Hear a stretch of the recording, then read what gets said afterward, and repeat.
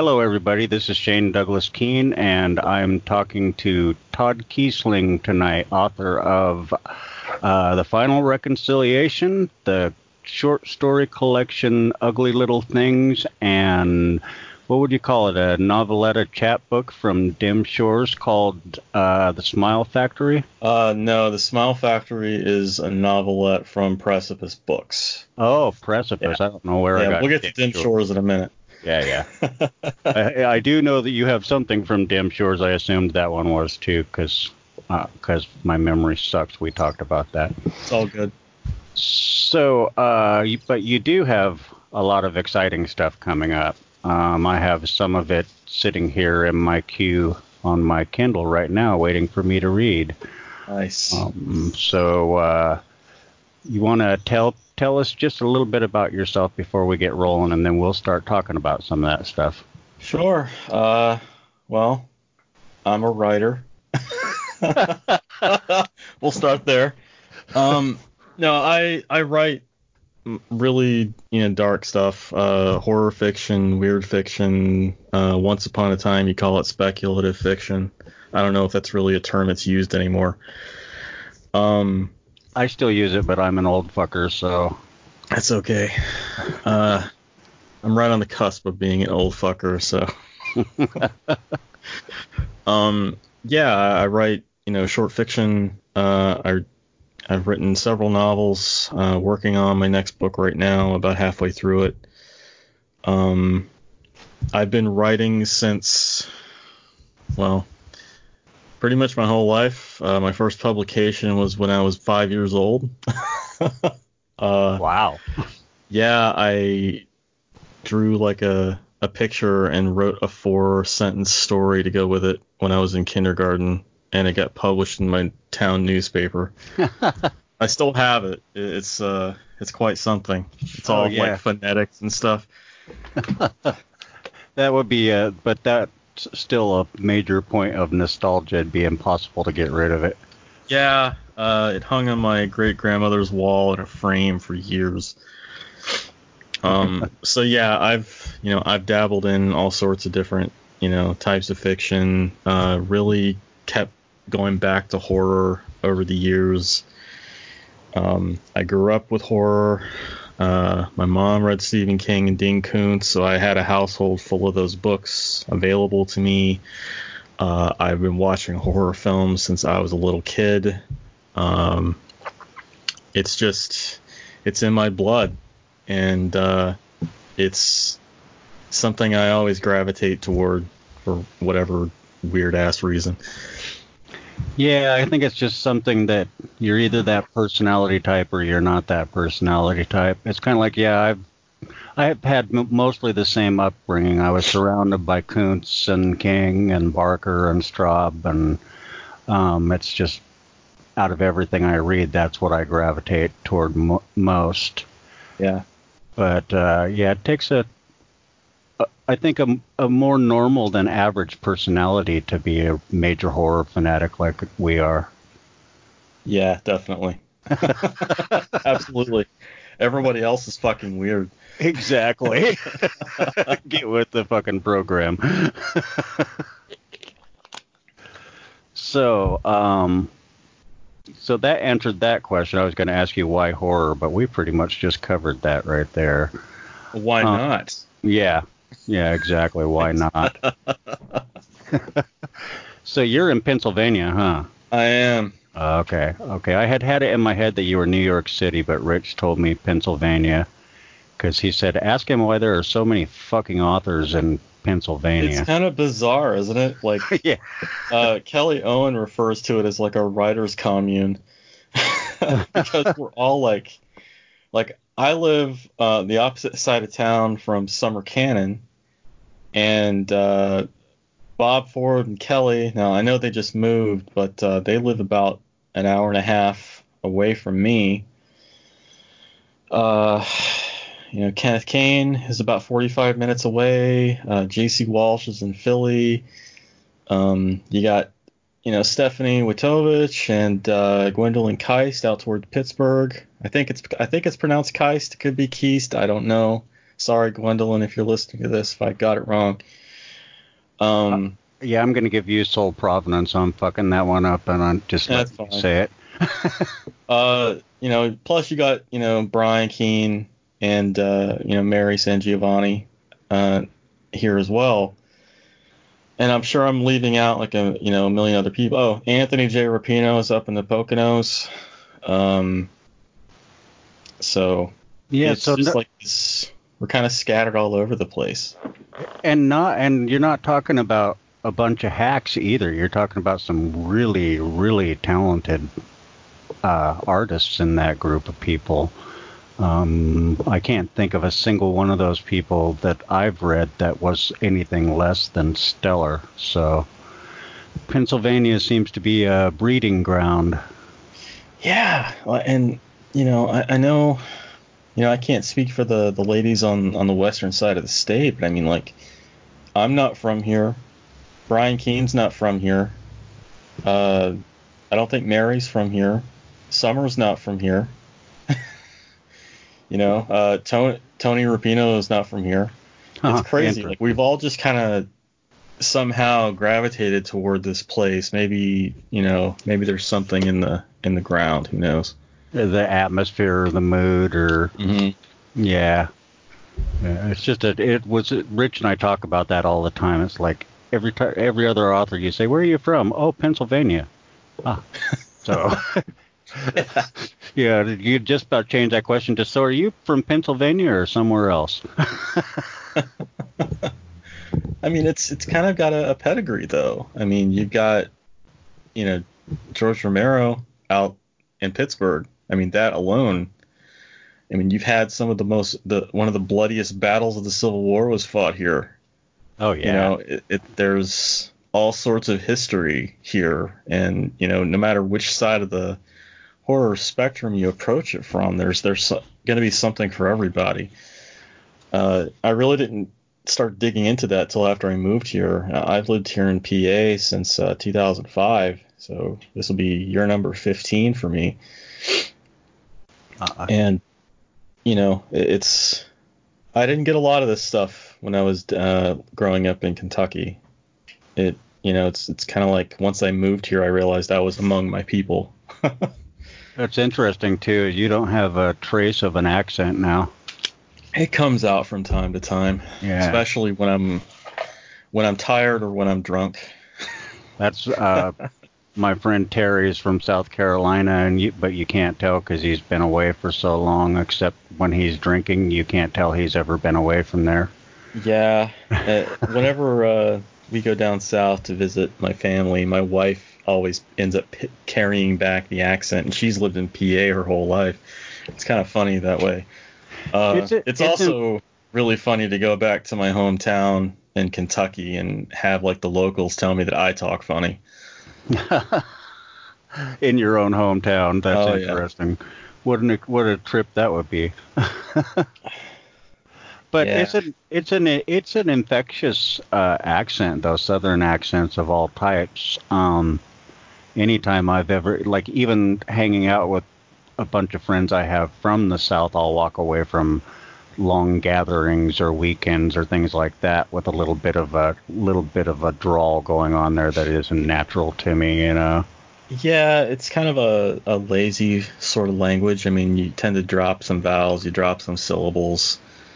It's more laid back, and depending on what parts of the South you go to, it can be an entirely different language altogether.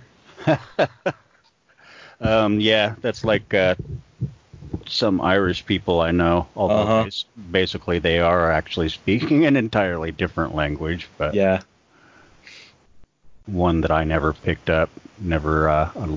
It goes back to that lazy thing. One more thing to learn I didn't need. So you just recently started working with a new to you publisher who's fairly new to us. We talk about them, it seems like, every single show now because they're noteworthy. And that is Silver Shamrock. Do you want to talk about that experience and what you're doing with those guys? Yeah. So Silver Shamrock, I had heard about them in my the HWA chapter that I would go to, I had heard rumblings about this anthology that was being put together, which eventually became Midnight in the Graveyard. And, I kept hearing this name, Ken McKinley, left and right. And I'm like, that name sounds so familiar. And lo and behold, he was the guy who runs the Horror Aficionados group on Goodreads, and they had done a group read of The Final Reconciliation when that came out through Crystal Lake, 2017 now. So it was kind of, I don't know, it's like when we finally approached him and pitched Devil's Creek,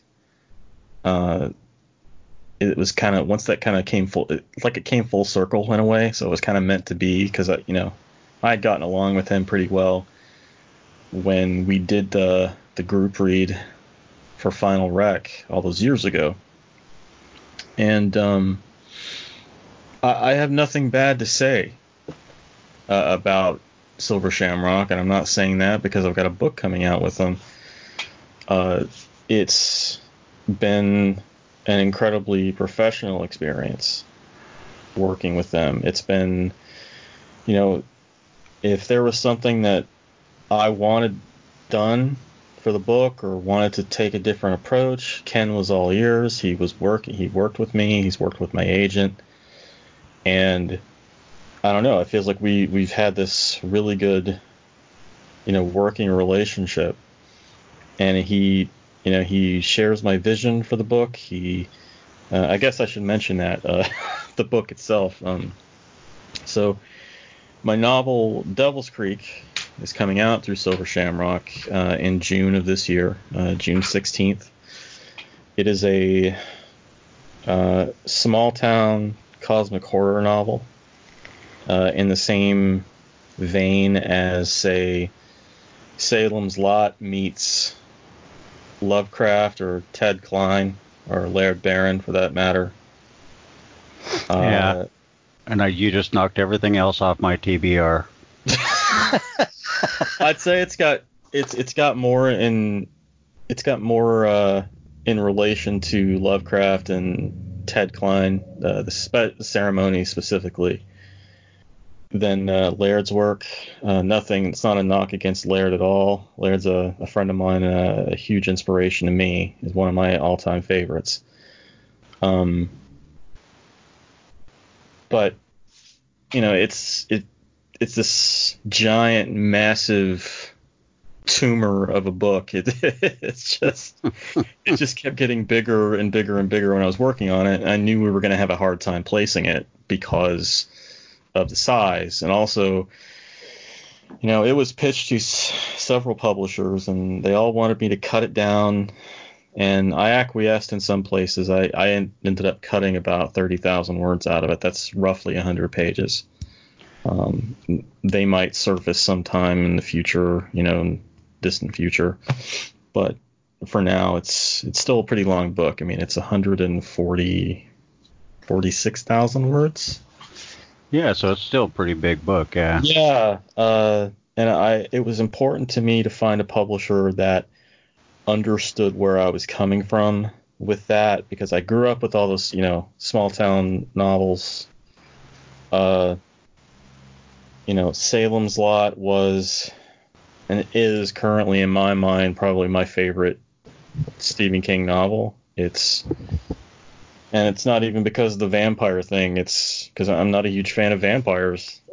It's more just the character of the town itself in that novel, and the people that occupy it, and the way he kind of created this whole history behind it and filled it with these people, and kind of let them go show you how their lives are going on while this horrible thing is happening in the dark corners that kind of encroaches on the rest of the populace over time. So that was a huge influence on me when writing Devil's Creek. So finding a publisher that got that was imperative. I had to find somebody who would respect the story and also respect the inspiration behind it. And it sounds like, I mean, in the case like a story like that, you're talking about the setting in its way being a character of its own. Absolutely. That the town, and that's I approached that with the story from day one.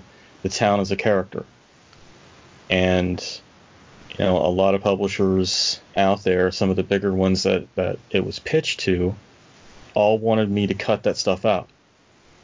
They wanted to basically remove all the parts that make the town a character. They, in one instance, wanted me to cut out a pivotal chapter that explains certain antagonists' motivations in relation to the town, which made no sense to me. So it was this uphill battle until we started talking to Ken. And Ken's like, he read it. We had a couple of offers on the table, and Ken read it, and he's like, I want this. I want to publish this. And, after reviewing all the different offers, I went with Ken hands down because I liked what he was doing with his company. I liked the direction. I mean, it says it all in the name, Silver Shamrock. If anybody who's a horror fan knows the significance of that. And it just seemed, I don't know, it seemed like just a good fit from the start, And yeah. But it speaks to their professionalism. I mean, because it shows in their final product, and I'm confident that'll be the case with your book too, which will be like my fourth Silver Shamrock experience. But I've not read anything that just wasn't just absolutely stellar, top notch, top shelf fiction. Yeah. One of the things I respect about him is that he's not afraid to take chances. And he's a business owner. He's got it. He has his own business outside of Silver Shamrock, so he knows how to run a business. Which I think sometimes when it comes to a lot of the publishers in the indie world, especially in recent times, with a lot of publishers going under, not being able to pay their authors because they're not managing their funds correctly, getting a publisher who actually knows how to run a business is paramount right now, in my opinion anyway. I would think so, yeah. Yeah, and so once I understood that, I mean, I did my homework on the guy. I was, doing background checks. I hired a private eye. No, I'm kidding. No, I did ask around, and everybody I talked to who had met him at StokerCon last year, all said the same thing. He's a great guy, and he seems like he knows what he's doing. He's got a vision, and he's going all in on this. Not because he's looking to make money, but because he's passionate about the fiction. And that's so important, and I feel like that's so lacking in the industry right now. Well, that's what I was going to say is he's not half-assed about it. I mean, I deal with hundreds of publishers, and not to diss them, but the vast majority of them publish the book and walk away. Yep. Ken is extremely proactive in pushing your work out there and promoting it and getting people to read it and getting the word of mouth going. He's extremely savvy that way, and his work ethic seems to be just over the top. And again, that comes from knowing how to run a business. Yeah. You can't run a successful business if you're not someone who's willing to kill himself working. Yeah. Which is why I don't run a business. That's why I've tried and failed to run a business. I have had that experience too, more than once, unfortunately. Yeah, I'd rather just not go there. Same here. That's as far as I'm going with that. All right. So anyway, that's been my experience with Silver Shamrock. I have nothing but great things to say. I've been paid on time per our contracts, which is also great. Which I know, in the light of the cheesing debacle, that's been, definitely a huge talking point I think, is, well, how solvent are they? Are you getting your payments on time? And Which I that's feel like is the last thing you should have to be concerned about. But you do. Yeah. Because they're going to be those top-notch outfits that really treat people good, and then there are going to be people. I mean, some of them, like G-Zine always did. It seemed like early on, Dark Fuse always did, but in the end, they just didn't manage things right, and they screwed a lot of people. And so you do need to be diligent in that area, Probably not go so far as the private investigator and background check. No. Don't make my mistakes, kids. I think it helps too if you're agented. That makes a difference because they tend to know a little bit. Yeah. My agent has been extremely helpful in this process. She's definitely been a voice of reason in all this madness. And there's definitely a lot of madness in it. So, Devil's Creek, that was a long haul for you, wasn't it? It was. Well, yes and no. I would say I probably spent longer trying to get it published than I did writing it. And from start to finish, okay, maybe I misspoke. Let's go back a little farther. So I started jotting down notes for Devil's Creek, what would become Devil's Creek, in 2007. I made several attempts to write it, never really found the right voice for it. I also just don't think I was ready to write as a writer, to work on it. I still had a lot to learn, and the whole thing just seemed really daunting to me because of every time I thought about it, there was like all this different stuff I wanted to do with it, and it just kept building and building and building, and I got overwhelmed by it. There is actually a lost draft. I can't find it. I've searched over and over again for this notebook. It was handwritten. There were 3 scenes, only one of which, a version of one of them, ended up in the final book. And I had to completely write it from scratch again. So there's that. I tried again in 2014. Some of what happens toward the end of part 2, I actually started with that. Again, I kept hitting a wall, couldn't decide, okay, so this is going to happen in 2 different time periods, and do I start with this? Do I start here? And all these questions, and kept going in circles, and I finally just set it aside, worked on something else. And so 2017 rolls around. After Final Reconciliation was published, I hooked up with my agent, and we were kind of talking about the future, what projects I had in the works and everything. And I told her that I pitched her 2 ideas, one of which was Devil's Creek. She said, let's run with that one first. So I said, okay, I'll have you a draft in a year. And at the time, I was going through some pretty, tough stuff with my day job, pretty hostile work environment, and I and many others were getting screwed over by the man.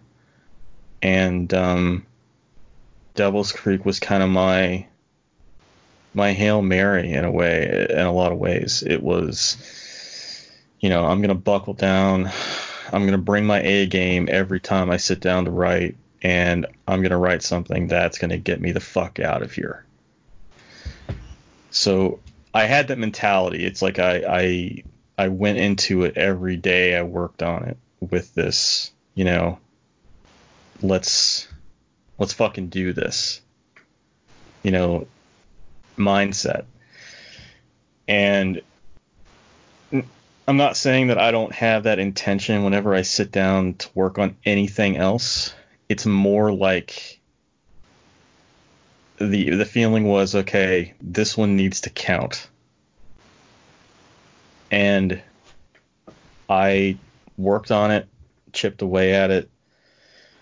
I guess it was like 2 months in, I hit 50,000 words. Maybe another 3 or 4 months to hit 100,000 words. 120,000 by the end of the year. And then March 2018, I finished the first draft at 176,000. Wow. Yeah. 10 months total. You kind of approach it with the same passion, but a little bit more fire and fury behind it. Yeah, I would say so. It also helped that, like, Devil's Creek takes place in a town called Stafford, Kentucky. Stafford exists, but by a different name, and it's the town I grew up in, Corbin, Kentucky.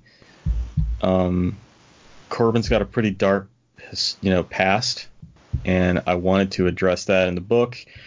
It was also where I grew up. I knew all the side streets. I knew the hangouts. I knew, very intimate knowledge of this tiny little town. It's got I think there's a population of maybe 8,000 people. It's very small. And, I lived there for 20 years. So kind of easier to personify a set if you're intimately familiar with it, huh? Yeah, I mean, it definitely made it easier, especially when it came to geography. Ultimately, I changed the name of the town not because I was worried about backlash, but because I had taken some liberties with some of the placement of things geographically, and it just felt like, if I'm going to do this and still have some of the real places in here, it's kind of this weird amalgamation of fiction and reality, then I need to make it my own and not just, let it be this set in this real place with fictional characters. On that note, I mean, Devil's Creek does exist. It's a real place. Devil's Creek Road, the first page of the book is a photograph of the actual Devil's Creek Road sign that my wife took. And just That's growing awesome. up, it was this place that I grew up hearing about. It was, you hear about kids going out to party. They saw some weird shit. There was this, there really was a church out there. I do know that. And it did at some point burn to the ground. And all that's left now is like the foundation and stuff. And there's like a roundabout where you basically drive all the way out on this road. It just dead ends in the middle of fucking nowhere. Like, after we're done here, Shane, I'll send you the Google Maps thing the pin that I have saved. Yeah, I'd really like to see that. How far out in the middle of nowhere this place really is. And this road just goes all the way out, snaking all the way up into this national forest. And who the fuck thought it would be a great idea to put a church out there is beyond me. I mean, it's seriously in the middle of, bumfuck nowhere. That's kind of creepy when you think about it. Yeah, right? And so growing up, I heard all these stories about, there was like this Satanist church, this desecrated church out there. Satanists burned it to the ground and shit. Because, I grew up in the, I was, born in 83. So, I'm coming of age, in the early 90s and shit when the Satanic Panic's really, hitting its zenith. And, you're hearing about the Satanists desecrated the church. They were doing black masses out there. They burned it down. Also heard that some townspeople burned it down. And the thing about this is that there's never a straight story. There's never consistency. It's always, well, I heard this. Well, I heard this. And even like looking into it, Googling it and everything, I could not find a consistent story about what happened, except for the fact that there used to be a church there and it burned down. Why did it burn down? How did it burn down? I don't know. That's weird. Yeah, so there's all this legend around it because no one knows the true story, or anyone who did know was, they passed on because it's so long ago. And all I knew about the place is what I'd heard, and that it was a popular party place, and teenagers will go out there and get stoned or high or whatever and drink and whatnot, and they would talk about how you could, if you drove your car around the foundation at midnight, your car would shut off, because of course it would. And supposedly there were these dark shadows, figures at the tree line, because it was like a clearing. And it was just stupid, hokey bullshit, okay? Just hokey bullshit. And what has always fascinated me about it is comes from a conversation I had with my mom. I was a teenager. I think I was 17 at the time. So I had my driver's license. I was telling her about all this weird shit I heard, over the years. And she told me, if I hear of you ever going out there, you'll be grounded till you go to college. And so I pushed her, because that's in my nature to question authority. Absolutely. I said, so explain to me why you don't want me to go there. Just give me a reason. And she got really serious, and she said, because there's nothing there. And I'm like, what do you mean there's nothing there? She's like, there's nothing there. There's no wind, there's no sound, there's no insects chirping, you don't hear birds. It's a void.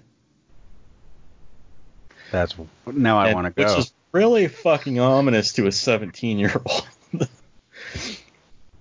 So that stuck with me. It's a void. And the end result is, nearly 20 years later, this massive story about this, church back in the 80s that got burned down because there was a cult, practicing some dark ritual shit out in the woods. And, kind of the repercussions of how that's felt down through the generations to present day. And so that's kind of the origin story. Although there is another aspect to it I'm actually getting goosebumps right now thinking about it. This really happened on several occasions. So there's a dream sequence in the book that the main character has. For the readers out there who are listening, the whole story revolves around one of the children who survived the what happens at the church in the 80s. He grows up and raised by his grandmother, and he comes home and discovers that there were some things that she kept from him when he was a child. So anybody who knows me or has read my short stuff knows that I was pretty close to my great grandmother. I wrote a story about her in Ugly Little Things called Saving Granny from the Devil. She raised me for several years after my parents got divorced and my mom was getting on her feet. So I had this dream when I was in college. And this is really one of the things that kind of sparked the whole, taking the legend of Devil's Creek and meshing it with this dynamic between grandmother and grandson. I had this dream, one of these vivid fucking dreams where you can smell things, everything. You feel the heat or the cold, the wind. It's hyper realistic. You have all your senses are firing in this dream. Very vivid. And basically, the scene in the book is almost an exact play-by-play of the real dream I had. Where she took me, we were going to church. I was a little kid. We're driving her green Cadillac out into the middle of fucking nowhere, and she leads me across this clearing, up this hill to this church. But when we go inside, there's nothing there but a dirt floor, and there's a hole in the ground, and there's steps leading down. And so we go down there, and there's all these people like sitting around. They're like meditating or humming or something, and they're kind of swaying in time as this preacher with a bag over his head is speaking in a language I can't understand. I'm just going to stop there because I don't want to spoil it. But that, like, I had that dream several times. And it just seemed kind of like, I don't know. It came out of nowhere. This is even before my great grandmother had passed on. I had that dream sophomore year of college, I think. So 2003, 2004. She didn't pass away till 2005. Yeah, it just kind of, it was one of those things that just kind of comes out of the ether. And it's strong enough and it's vivid enough that you just tuck it away for later, for whatever reason. You never forget it, and then at some point later on, it kind of comes together with some other idea, and everything just clicks. It's like it's that stereotypical light bulb moment. It just switches on, and everything comes together, and it's aha. And I think kind of, especially with dreams, and I know this might sound a little bit odd of me to say, but if you remember a dream vividly and it's one of those more lucid ones like that, I've always felt like there's a reason why you should remember it. There's a reason why it's important to you. Yeah, I can agree with that. Yeah. And in this case, it's important to me because it sounds scary as fuck. Oh, God. Well, try being the one who dreamed it, man. It was fucking terrifying. I bet. So, I don't even remember what the question was. I just went off on a tangent about the real Devil's Creek. We just started talking about Devil's Creek, so we're perfectly on track. So, yeah, the book comes out in June. It's been a long journey getting to this point. As I said, it went through several phases of edits. It had 3 different editors. The editor that my editor that I work with for everything I do, Amelia Bennett.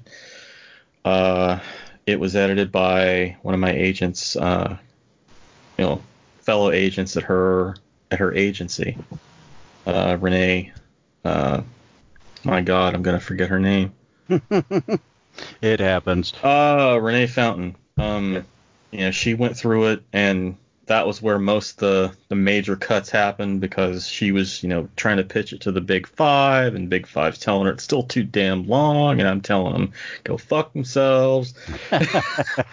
But the changes that we did make, they were good changes. I felt good about them. Just to kind of rein it in a little bit because it was unwieldy. Like I said, I still have that stuff. If there's ever like a definitive author's text or whatever, maybe they'll see the light of day in the future. And then Kenneth Kane, did another thorough edit on top of that once it got into Silver Shamrock's hands, and here we are. So Greg Chapman, also an author. He's also an artist. It's kind of a funny story. He just did a random painting of this church on a hillside with a backdrop of a forest. and it was Frank Arrington who had read an earlier draft of the book. This is going back to 2018. Frank, he passed away last year. Yeah, he was a good guy. He was a great guy. He, called that to my attention. He's like, "This is Devil's Creek." And I'm like, "Holy shit, you're right, it is." So I bought the art from Greg because he was awesome and sold it to me. I was afraid he was telling me to go to hell, but no, he sold it to me. Thank you, Greg. And then, because I'm also a graphic designer, freelance graphic designer, I took it into Photoshop and made some modifications, darkened it up a little bit, made it look grungier, put some text on there, and that's how the cover came to be. It's a killer cover, killer artwork, and the stress look is I just really like that look with a book. I'm seeing more books like that, and they just really appeal to me. Yeah, I'm a big fan of the like you said, the stress cover, the whole retro used paperback look. I think exactly. First time I ever saw that was James Newman's The Wicked that Shock Totem put out, and I just fell in love with that cover. It's a great book too. James Newman I actually owe a debt of gratitude to him because it was he who suggested Silver Shamrock. Yeah, it was his book. His and Mark Steensland's book was the first Silver Shamrock book I read. Anyway, sorry. It's fine. So, that's kind of funny that Jim's cover inspired me with this cover, and Jim was the one who ended up pushing me in this direction to Silver Shamrock, and here we are. A lot of interesting synchronicities for all the fans of Hellier out there. I'm one. I confess. Like every time they say synchronicity, take a drink. Exactly. You'll get fucked up quick. So yeah, that's Devil's Creek in a nutshell. I can't wait for people to read it. I know it's in the wild with reviewers and whatnot. I'm excited to hear what people think. I know the promotional machine is gonna start taking off here in the next, probably next month, leading up to the release in June. And I'm not sure I know I'm going to be at Nikon, Northeastern Horror Writers Conference, for those who don't know, and Scares That Care in August. Nikon in July, Scares in August.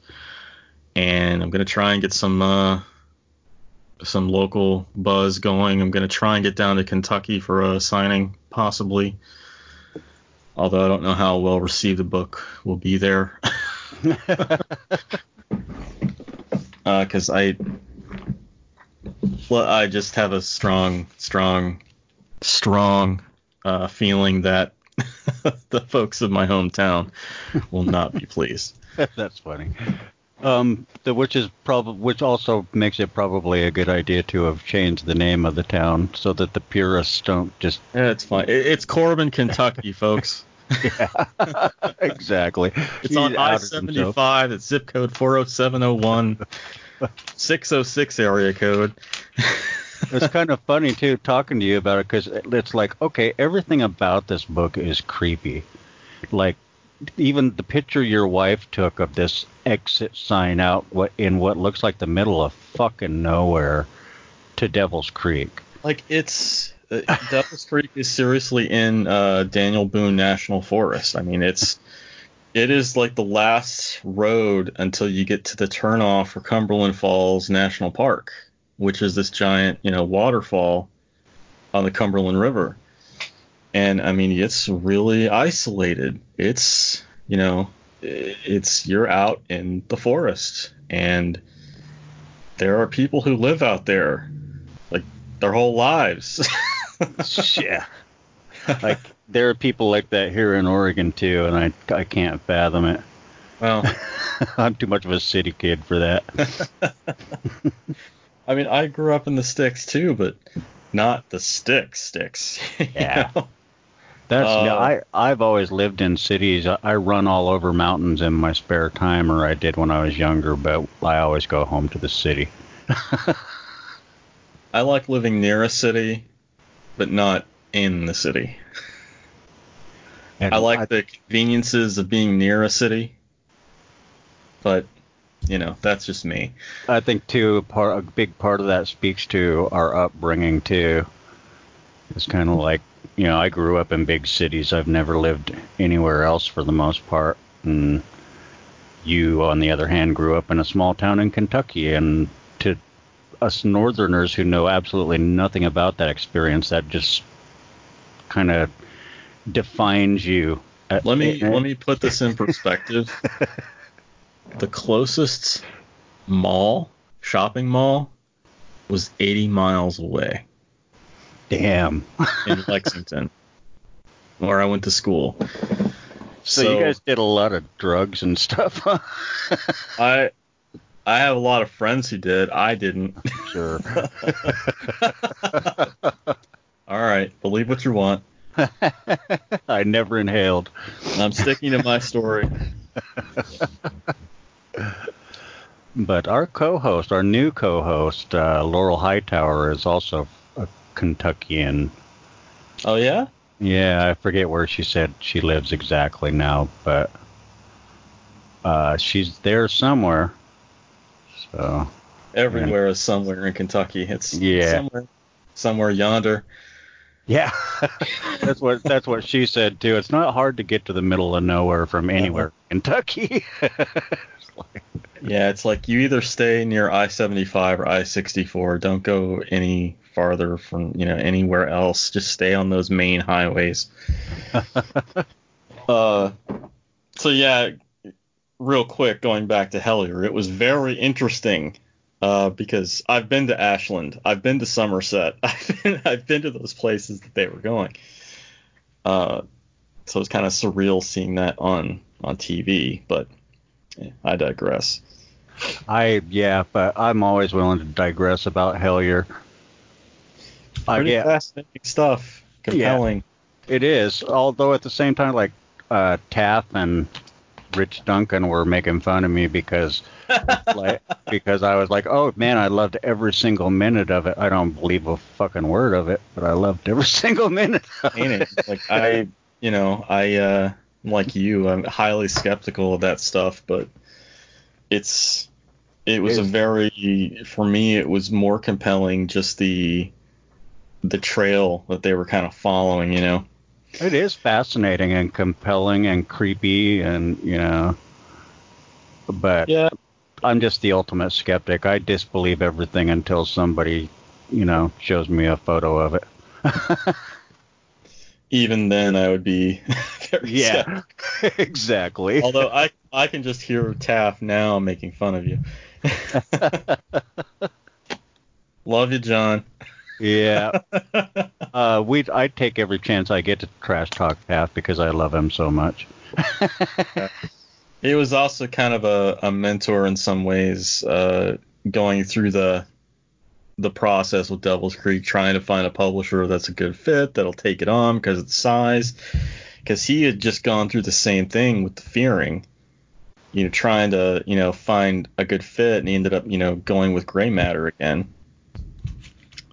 He was kind of I guess he was the shoulder I cried on for a few times.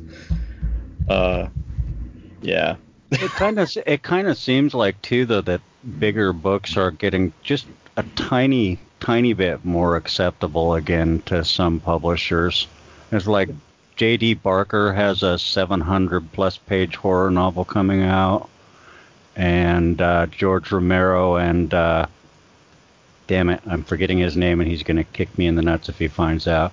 Anyway, there's a new novel coming out called Undead that is 600 plus pages also. Wow. That has Romero and someone else finished it. The thing that gets me about publishers being so adverse is that in this age of print on demand, You know, it's not like they're worried about having to recoup their costs. No. You know, a 20,000 copy print run of an 800-page novel. Yeah, and I still have a lot of readers still, anytime they see that a book is, people saw that Wendig's book Wanderers was so long and they were ecstatic about that. Yeah. Yeah. So it's not readers. Readers are not averse to a long read, It's the publishers who think they know what the readers want. Yeah. Or trying to dictate what the readers want. That's more in line with what I think. Trying to dictate. Speaking of lines, let's talk about that. Is it Scanlines? Scanlines. Yeah, I know nothing about that other than that it's coming from Dim Shores, and it's called Scanlines. Well, so Scanlines is a novella. A few of my early readers who read it said they enjoyed it more than Final Reconciliation, first of all. It's incredibly dark and bleak. It's probably, in my opinion, it's probably the bleakest thing I've ever written. And I can't even say that I was in a dark place when I wrote it. It was just the concept kind of called for it to be dark and bleak. So the whole premise is that there's this group of, it's kind of like a pseudo coming of age story about these teenagers growing up in Stafford, Kentucky in the 90s. Yes, it takes place in the same town as Devil's Creek. So there is a bit of a, shared universe thing going on. The Yellow Kings do get mentioned, I should point out, because another thing I should say is that the town of Stafford, Kentucky, in this shared universe, is the hometown of the guys who were in the band, the Yellow Kings, which is what the Final Reconciliation is about. I thought I recognized that. Yeah. So in the Final Rec, I never actually named the town. I just said they're from, I don't even know if I said they were specifically from Kentucky, just a place down south. So anyway, Scanlines is about this group of teenagers growing up in, Nowheresville, Kentucky, in the late 90s. It's the age of dial-up internet and PC games, and probably the best decade of music we've ever had, in my opinion. In terms of rock and whatnot, I wouldn't say anything else. Hip-hop too, but I digress. And there... What was that? Oh, I was just going to say I agree with you 100%. 80s and 90s were the best era of music, at least for me, Yeah. But I'm ancient. It's okay. I won't give you a hard time for being chronologically challenged. It's okay. Entropy takes us all, Shane. Yes, it does. So, they're bored on a Friday night, and one guy, there's two brothers and their best friend, who the story is, it's told from his perspective. Years later, it's kind of like here's what happened to us at this point in time, and it's how it's impacting the present.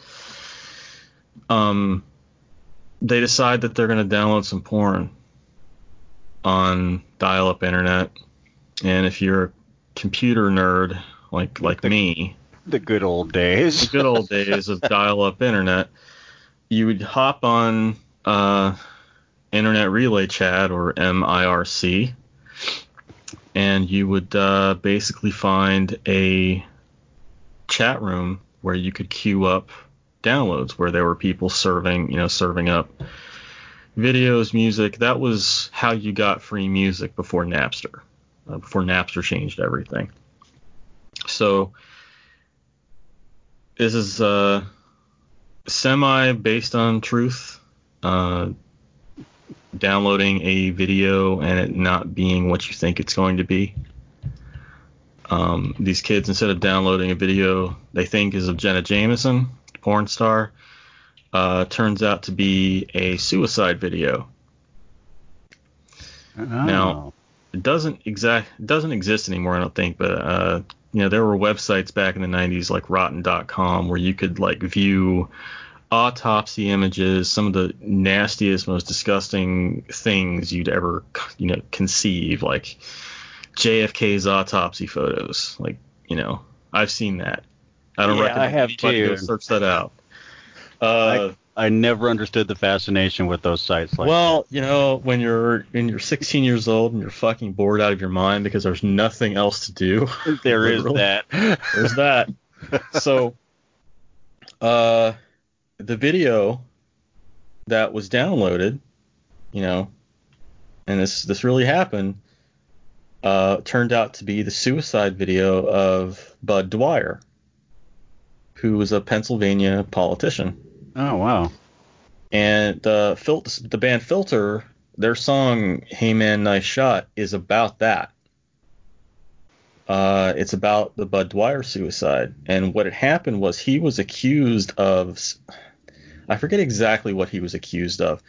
It was some kind of scandal.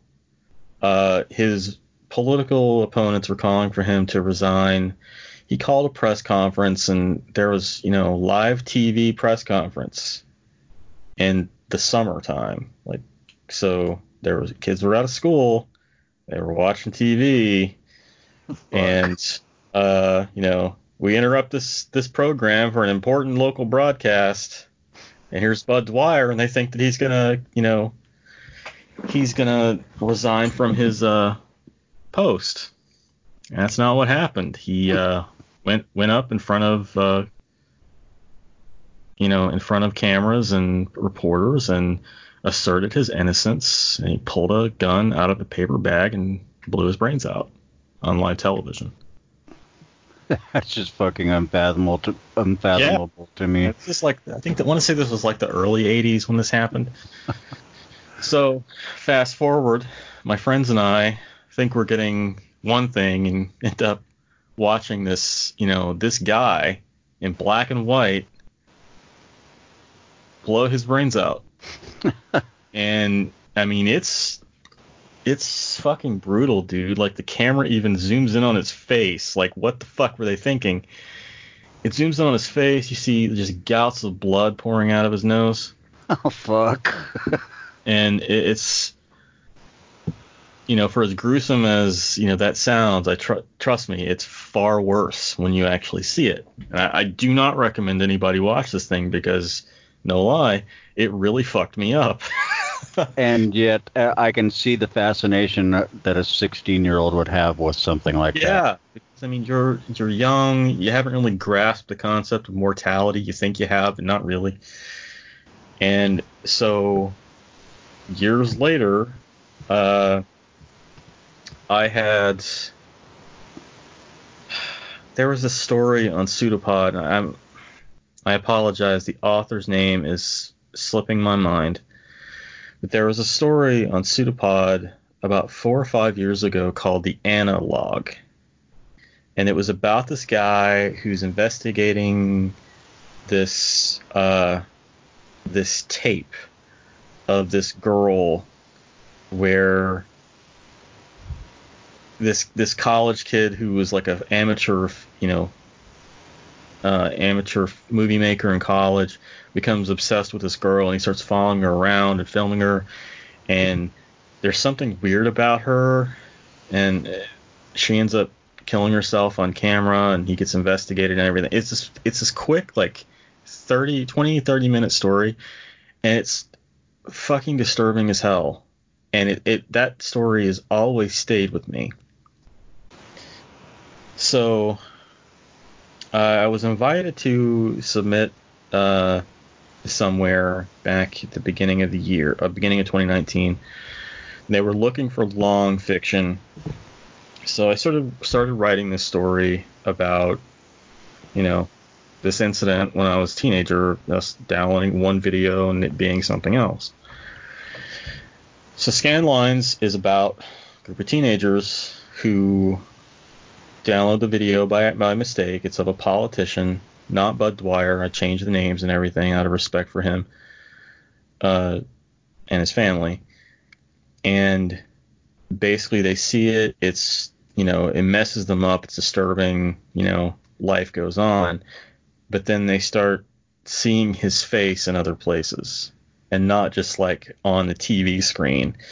They start seeing his face on people they know.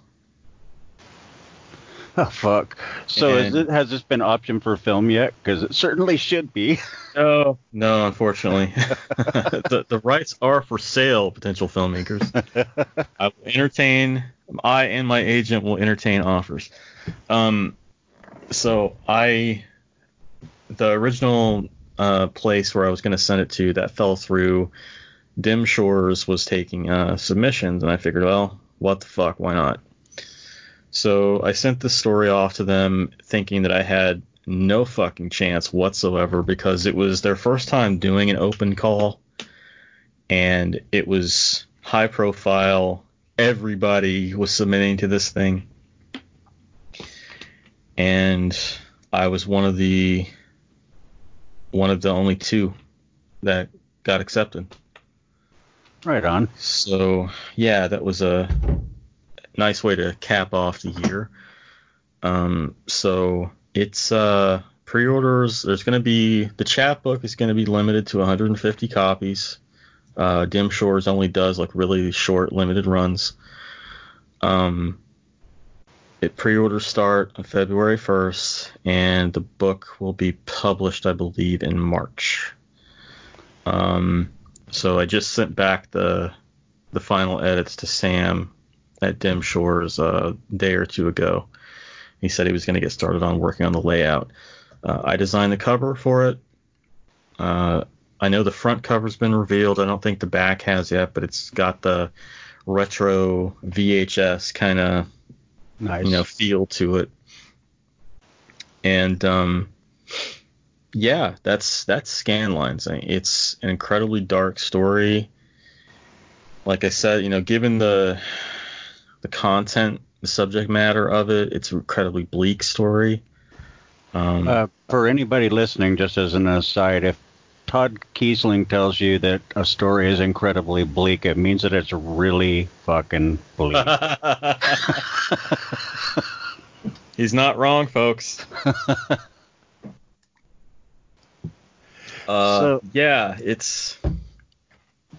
It's a downer, man. It's a downer. But you'll have time. I was going to say, but we'll have a good time with it anyway, because that's the kind of freaks we all are. But and Dim Shores, man, I've read a ton of stuff from them, and I've never read anything that wasn't just stellar. Those guys, given the financial output, they put a lot into those books. Yeah. When I saw that they were doing an open call for the first time, I had to. I'm like, well, I'll regret it if I don't. So here we are. Yep. You got to try or you'll never get published. Yeah. So that's coming out in March, and then I get the rights back 6 months after that. And I kept the rights to the cover, so my agent is, chomping at the bit to get her hands on it once the rights revert, and then I know she wants to shop it around. So we'll see. Cool. I'm sure it'll land with a small indie publisher, and it'll be out in trade paperback at some point in the future, probably next year. I'm trying to keep as much of a cushion around the Devil's Creek release as possible, because that's going to be the big focus for me this year. But I do have some shorter stuff coming out in a couple of anthologies this year as well. I've got a story Happy Pills, which is coming out in Arterial Bloom from Crystal Lake that Mercedes Yardley is editing. Yeah, they published the first thing I ever read by you. Really? Yeah, it was in Writers on Writing Volume 1. Yeah. That was the first thing of mine they ever published. Like Facing Your Fears in Fiction or Through Fiction, I forget now. Yeah. But yeah. So anyway, just an aside, sorry. It's okay. You triggered memory. It's okay. I have a story coming out in Silver Shamrock's next anthology, Midnight in the Pentagram. That story is called The Gods of Our Fathers. I wrote it a few years ago during a break from Devil's Creek. So it kind of takes place in the same universe, kind of. About a girl who's abused by her father, and sometimes you want to get back at your dad, you got to sacrifice a goat. That's what I always say. I mean, I don't know what kind of childhood you had, but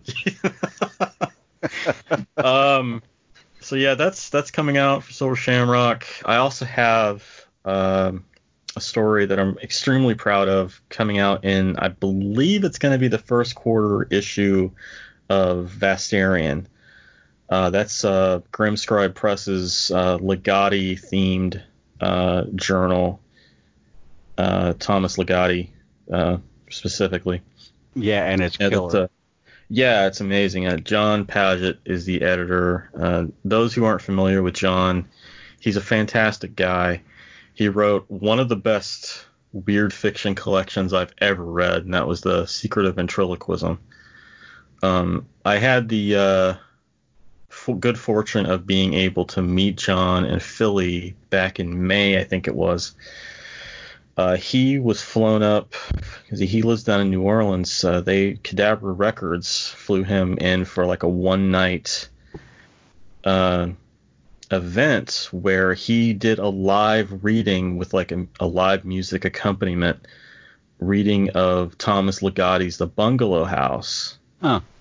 And then after The Bungalow House, he read his own story, The Secret of 20 Simple Steps to Ventriloquism. And watching him perform that was fascinating because he's actually a ventriloquist. He can actually do that stuff. And he did some things with his voice that I didn't know was possible. And there was no filming allowed, so I wish I had a video of it just so I could watch it again. Anyway, yeah, so he's the editor for Vastarian, really great literary journal. The issue that they just released has a story called Pavement by Robert Wilson, who is the editor and co-owner of Nightscape Press. Fantastic story. Really, really eerie as hell, too. So yeah, I've got a story coming out in Vastarian. So I keep going off on a tangent. The story is called We've All Gone to the Magic Show. It was inspired by Thomas Ligotti's story, The Town Manager. And it was my first sale at professional rates. Huh. Interesting. Yeah. Cool. Really proud of that one. I immortalized some friends. John Taft's in that. Brian Kirk is in that. My friend Richard Wood and his wife Tina are in that. All I'll say about the story is that it deals with mannequins. That's all. Okay. There you go, motherfuckers. That's all I'm telling you. That's all I'm giving you. You just have to go fucking buy the issue when it comes out in the spring. But I will definitely be doing. I read that thing every chance I get, and some repeatedly. I need the newest issue, especially knowing that Bob's in it. He's a good writer, good guy. He was, I believe. See, you keep bringing up all these synchronicities for me. He was I believe, the first publisher to ever contact me and offer me an arc, which back then I thought, man, I was like a movie star or something. You know? I mean, I've been looking at your picture for the last hour. You got sunglasses on. Obviously, you're a movie star. I must be. Couldn't have been a hangover that day. Yeah, Bob's a good guy. He's a great writer. And it just maybe he'll kick my ass if I don't mention Weird Whispers #1. I don't know if all the stories have been released on the Weird Whispers website. Weird Whispers is I think, quarterly digest that Nightscape's putting out, and I've got a story in the first issue along with Kurt Fodder and Gwendolyn Keist. I'm sorry. Okay, so I will, and so that you don't have to feel totally bad, I'll massacre it too. I always say kissed, so. Okay. So one of us is wrong, or both of us are wrong. She's probably, if she hears this, she'll go, those dumb fuckers. Yeah, she's probably rolling her eyes at us and just being like, well, never talking to this asshole. Yeah, right.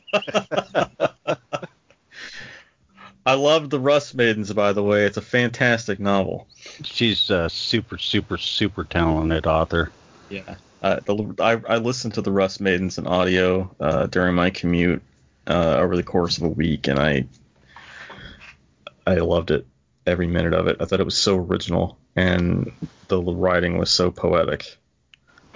So you listen to it over your commute, so you're still commuting to that lame-ass day job? No, I got that the lame-ass day job laid me off last February, and I got hired at a significantly less lame day job in September.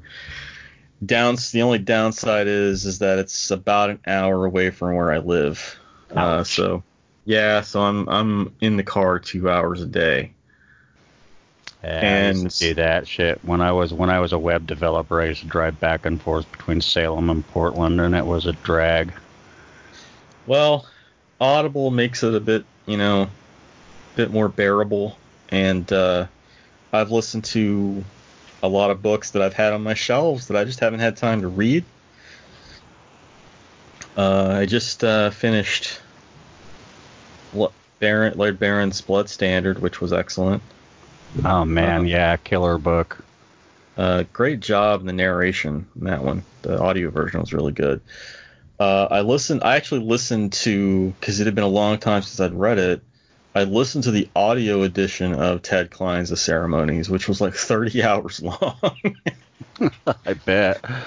And I have a first edition of that book sitting on my shelf that I have never cracked.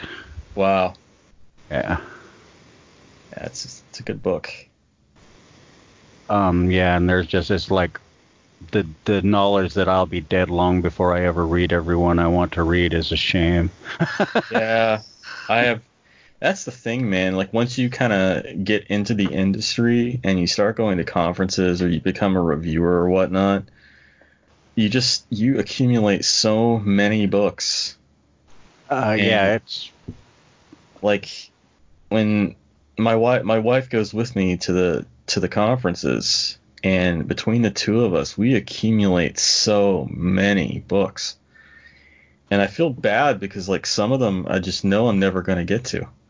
I know, I'm in the same boat. It's like I receive sometimes countless numbers of books in a month. Either that I bought or ordered or that someone just sent to me or whatever the case may be, however they come to me, and I'm the same way. It's like, okay, I love all my books. Some of you will get buried with me, so I have time to read you. Nice. What are you gonna do when your eyes rot out? Right. Well, that's what Audible's for, right? Exactly. So how's the illustration business going? It's slow. I mean, it's really only when I have time for it. Right. Like if I need a break, for example, like I took a break in November from working on the last Monochrome novel, and did some freelance work because sometimes I just need to stretch a different part of my brain. Primarily I started doing it, freelancing it when I got laid off, just to get a little extra income coming in while I was, waiting for the unemployment checks to arrive. Right. And it was going pretty well. I mean, a lot of the work I did was actually interior formatting. It's just a very, I enjoy doing it partially because I think there is a definite lacking of good formatting in the indie world.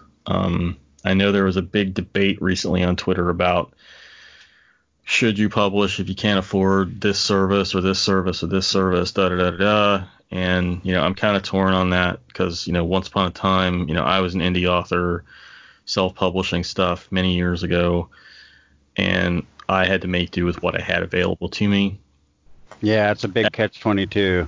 Yeah, at the same time, it's like, I know what it's like to, have to make a decision between paying this bill or getting this thing that I really, really want. I've been there for far too many years. Yeah, me too. And so I get it. At the same time, I feel like the lack of, quality control in some respects can at times bring the whole thing, lower the whole thing for everybody. And I say that with a big asterisk because I'm sure that people are going to lambaste me for saying that, but I feel like it kind of goes back to, okay, so you're self-publishing, you are the publisher, then you need to act like it. It goes back to understanding that, okay, I know that you are an artist and it's for the love of the art, man, I get it, but when you don that publisher cap, you're not just an artist anymore. Nope. You're a fucking business person. Yep. You're a business person. You're a producer. You suddenly. Yep. And you are now throwing your name into a very big pond of the industry, and there are certain standards. I mean, you gotta, you need a good quality cover. You need quality formatting. You need these things. You need quality editing, and it's expensive to get that stuff. It is very costly. The upside is that you also have a whole market of content creators who do these things, offer these services, that are working with, at independent level. They're working with these authors who they know can't afford to pay a lump sum, and they work with you. I mean, my editor, Amelia, I mean, she works with me. I still owe her for Devil's Creek. I'm slowly paying her back. Because, if she were to bill me up front, that would be like $2,000. And anybody who thinks that that's something that an author just easily swings has no idea what they're talking about. Yeah, I mean, when I self-published my second novel back in 2012, between editing and formatting it and everything, I sunk a little over $2,000 into that. And I didn't make back a fraction of it. Yeah, that's the big risk with the self-publishing route. The big risk. That's absolutely the big risk. Yeah. And that's where that love for the art comes in. How badly do you want it? And so I would say that there are, for the folks out there who are saying that, they can't afford to do these things, so they're just going to do the best they can. You can do that. Nobody's saying you can't. I'm saying that maybe you should reconsider, and there are definitely options for you out there. There are plenty of artists and editors who are willing to work with you at, making progress payments, making you know, maybe Right. scheduling out, you know, every month you pay X amount of dollars to treat it like a monthly bill as opposed to a lump sum, you know, because they're, at the end of the day, I mean, they're in the same boat.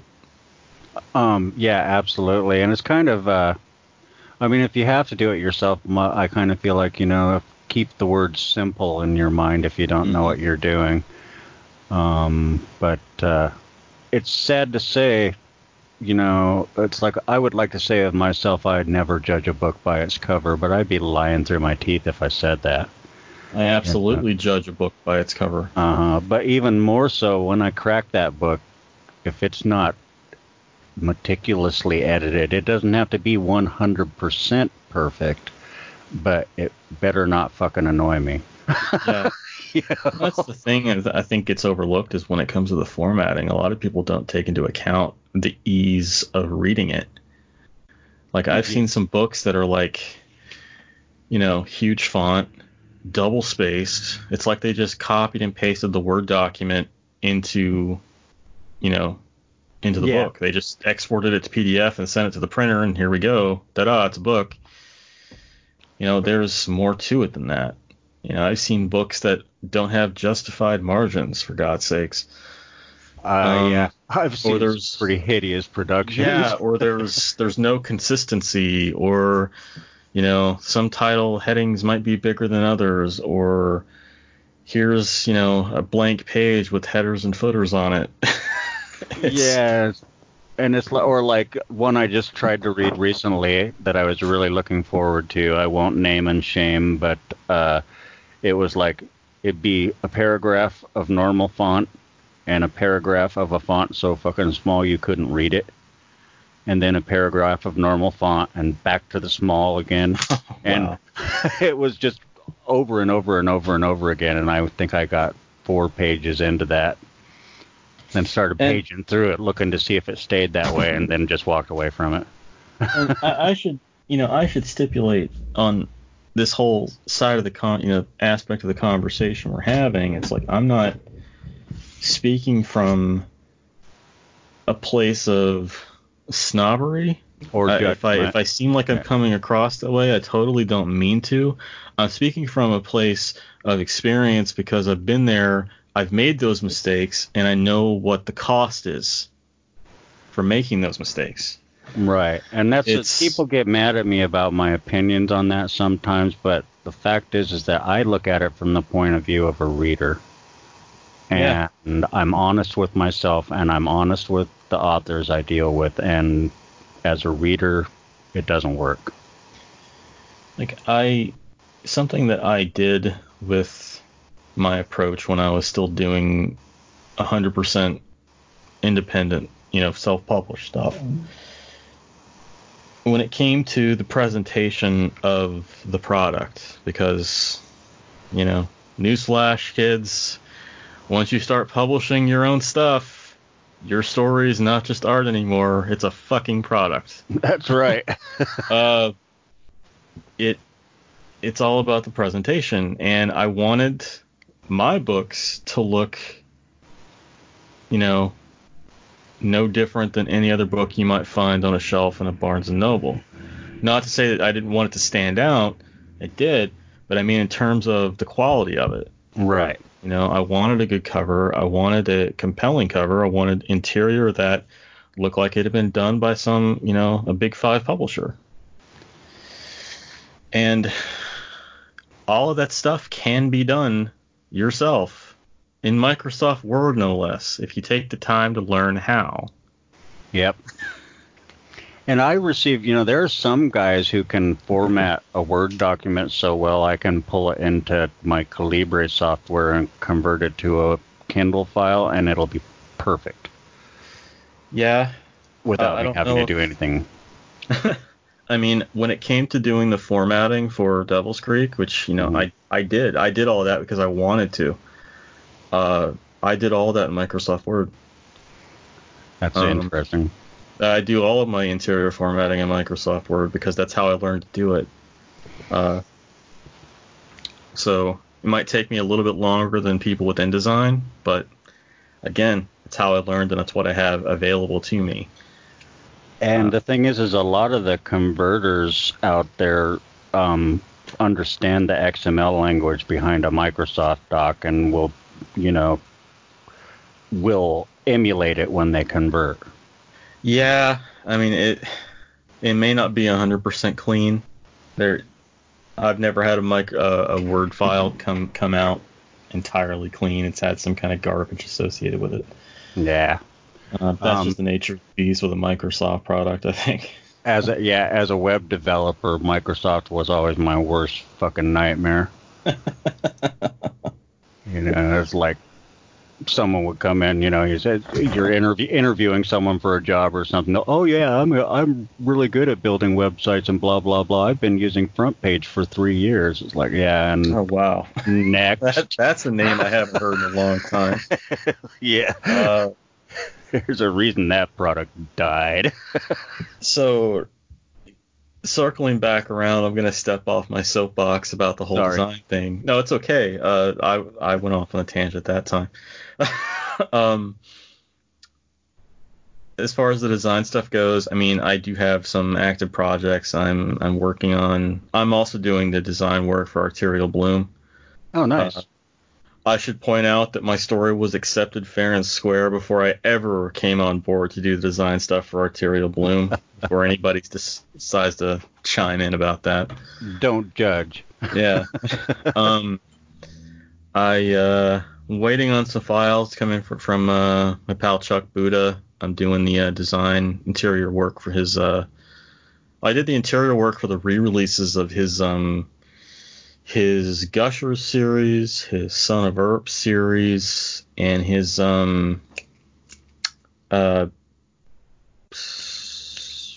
Debt Collector series. Chuck pretty much kept food on my table for like 2 months after I got laid off. So thank you, Chuck. But he's got a 4th book in the Son of Earp series coming out that he's hired me to work on. I also have a project in the works. I'm working with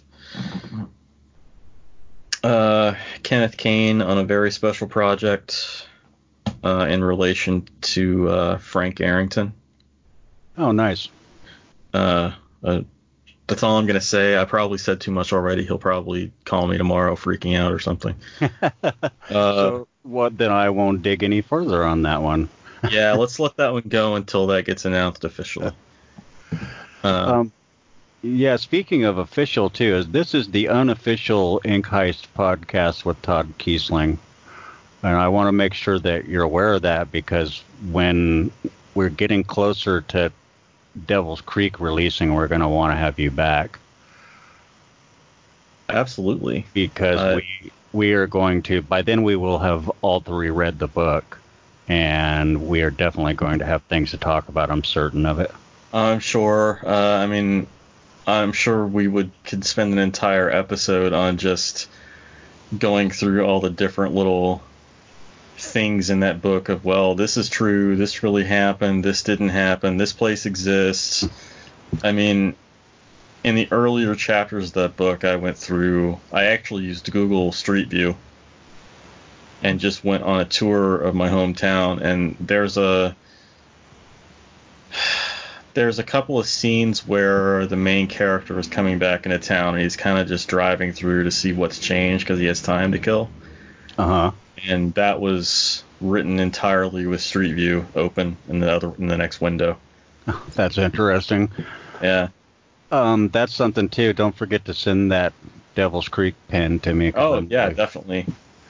Really curious about that one. Then I think, unless you have more stuff you want to tell us right this moment, I'm probably going to jump off and go make dinner for my wife. And well, your wife's going to have to wait a second. Yep. That's perfectly fine. I think Pete Kale at Bloodshot would probably kill me if I didn't at least mention that I've got next year, after Devil's Creek. Good. I have 3 books coming out through Bloodshot over the course of 2021. 2 2 of them are reprints. My first 2 novels that I originally self-published. They're part of a trilogy that I never finished. I'm working on finishing that trilogy now. It's actually the third monochrome novel. The monochrome trilogy starts with A Life Transparent. Uh-huh. Which you can currently get in paperback for $935.25. Technically, you can still get it on Kindle. That hasn't been taken down because I don't know exactly how to switch that over to Bloodshot without losing all the reviews. But for those who are out there and want to actually read that, I am going to ask you to wait until the re-release comes out because it's a revised edition that is also expanded. One of the things about the monochrome trilogy is that when I started writing the first book, it was not a trilogy at all. It was a standalone book. Then I wrote a sequel, and when I got to the end of the sequel, I realized, fuck, I have to write a third book, and I really don't want to. So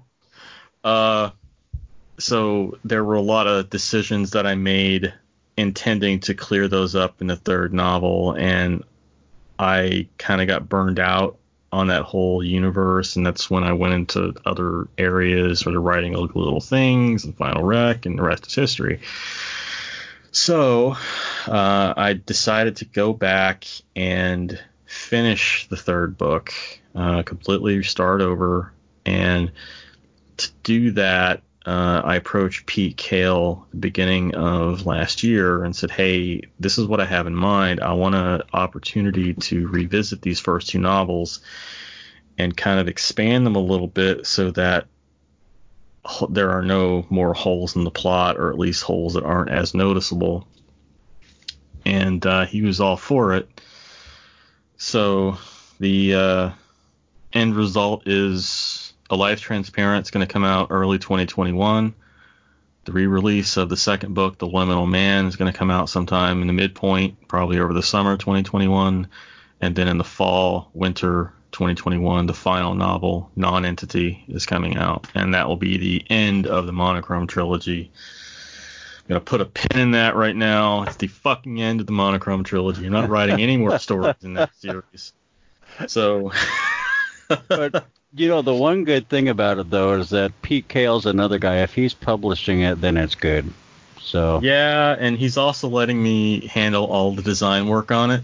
Cool. So I have complete creative control over how it looks. I mean, the covers are out there. They've already been revealed.